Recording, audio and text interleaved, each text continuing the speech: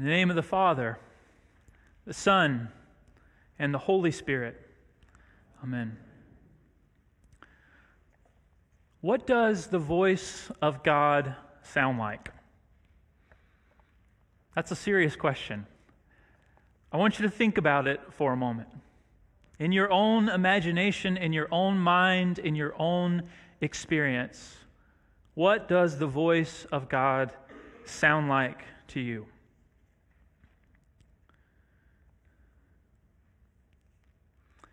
I grew up in a religious home. We were at church almost as often as we were at our actual home. We read the Bible in my house, even when we were not at church.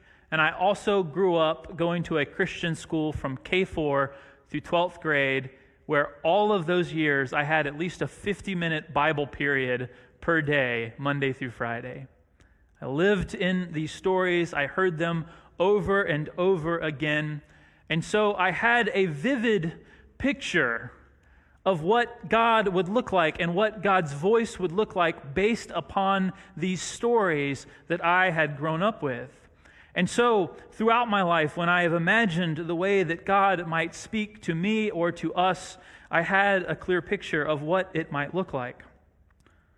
Perhaps God's voice would be a booming voice, bellowing down from heaven, where some could hear, or maybe all could hear, like at Christ's baptism. Maybe God's voice would not be a voice at all, but it would be the rustling of smoke against sand, or the sizzling of fire as a pillar of cloud, or a pillar of smoke, or a pillar of fire led the children of Israel from Egypt through the wilderness. Maybe it was not even something like that. Maybe it was the children of Israel sitting at the base of Mount Sinai and watching their leader go up to interact with God and seeing flashes of lightning and hearing the rolling thunder, which I always imagined was God bowling. And then seeing their leader come back down with his face veiled and his face shining so brightly that they could not look directly at him. Maybe this is the way that God speaks and the way that God sounds. Or maybe the voice of God is just beyond the wilderness, where a shepherd by himself interacts with a burning bush. The truth is, in my own life, I have had none of these experiences, and I will give you the same invitation that I gave to those at 8 o'clock. If you have had one of these experiences, I definitely want to set a meeting with you, and I definitely want to hear about it. The closest I have come to a moment like this was when I was about 16 years old. And I have told you this story before, at least partially. But there was a moment when I was 16 and I was at school and I was sitting at a lunch table with friends who I had grown up with in school, and we were sitting around this table and we were thinking about our lives and what we would do after we graduated high school. And we were talking about the careers and jobs and callings that we would take on. And I can remember thinking, okay, I'm going to say that I'm going to be an architect because that is the plan. I had just enrolled in my first drafting class. I couldn't wait to talk about it. I felt passionate about drawing and creating and building, and yet I had been struggling with something that I had never said out loud. And I listened as my classmates talked about the things that they would do. I want to be a lawyer. I want to take over my dad's business. And then my friend Ryan said, I think I'm called into youth ministry. And the moment that he said that, something went aflame inside of me. Everyone turned into Charlie Brown's teacher. Wah, wah, wah, wah, wah. I couldn't hear anything else that anyone else was saying. And my insides felt like they were on fire.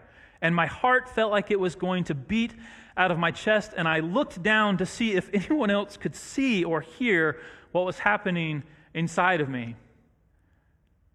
And finally, when it came my turn, I said, I think I'm called into vocational ministry. I'm not sure I used the word vocational at 16, but I think I'm called to work in the church.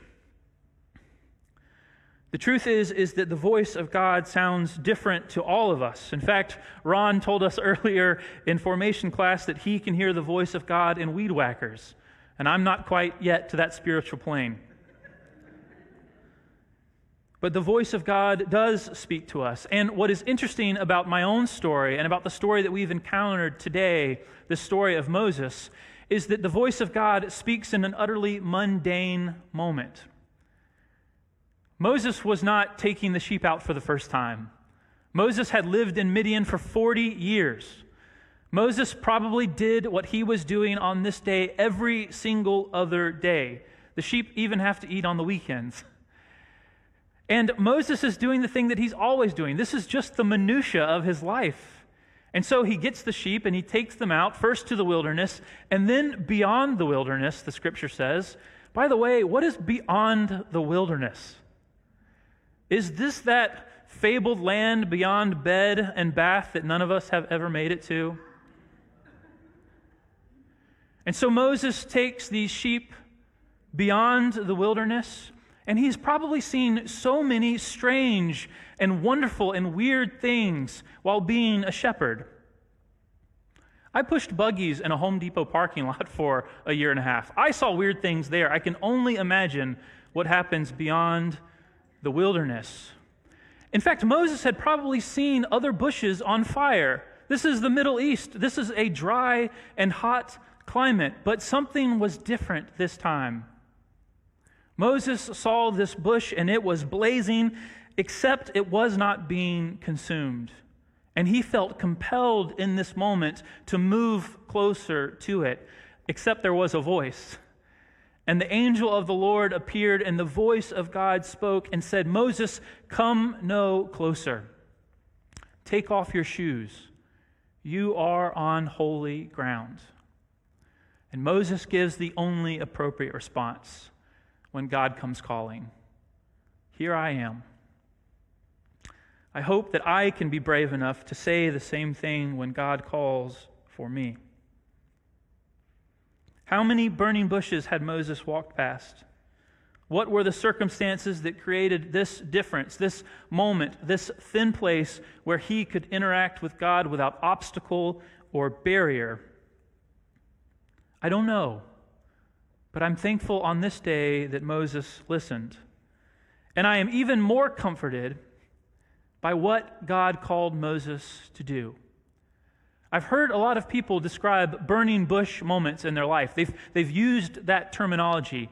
And usually this means that they got some sort of clear direction on the next thing that they should do. Move to this place, go to this school, take this job, marry this person, right? Whatever these big life decisions are. And yet, if we look at and investigate the actual burning bush moment, it has nothing to do with the well-being, salvation, or success of the person being called. Instead, the Lord is speaking to Moses in this moment about the suffering of others. I have heard the cry of my people Israel in Egypt, and I have come down to deliver them. Judith shared a story with us. The lectionary shared the story, but Judith preached on it several weeks back about Joseph, this young man who had a dream and shared it with his brothers, albeit in not the best way. And his brothers became jealous and enraged, and they sold him into slavery. And Joseph went to Egypt, and there he became a servant, and then a prisoner, and then he rose to leadership, and he used his wisdom and wise counsel to prepare the land of Egypt for a great famine that was coming. And his wisdom provided not only for the people of Egypt, but also for other nations that surrounded Egypt, including the nation of Israel. The same place that had been salvation at first to the people of Israel had become the place that they needed to be delivered from. There's wisdom there too. And so, my friends, the thing that I want to leave you with today is that the whole world is a burning bush. God is everywhere, and God is always speaking. The question is whether we are listening. Moses hears the voice, hears the calling, and his question is a good one. Who in the world am I? Who am I to go to Egypt? Who am I that Pharaoh would listen? Who am I that the people of Israel would follow beyond this place? And God's answer is not to tell him his qualifications or his giftings or his talents. It's not to tell him about how good looking he is or how persuasive he is, but instead only to make this promise: I will be with you. I have called you, and I will go into the difficulty and into the place that you do not feel qualified to go. I will say it again. The whole world is a burning bush. And God is attempting to speak to us everywhere and all of the time. And if you want to know what God is saying, ask yourself, who in the world is suffering? And who can I participate in the deliverance of? The calling for us today is the same as it was for Moses. Go to my people and set them free. And the good news for us is the promise of God remains the same too. If you go, I will be with you. Amen.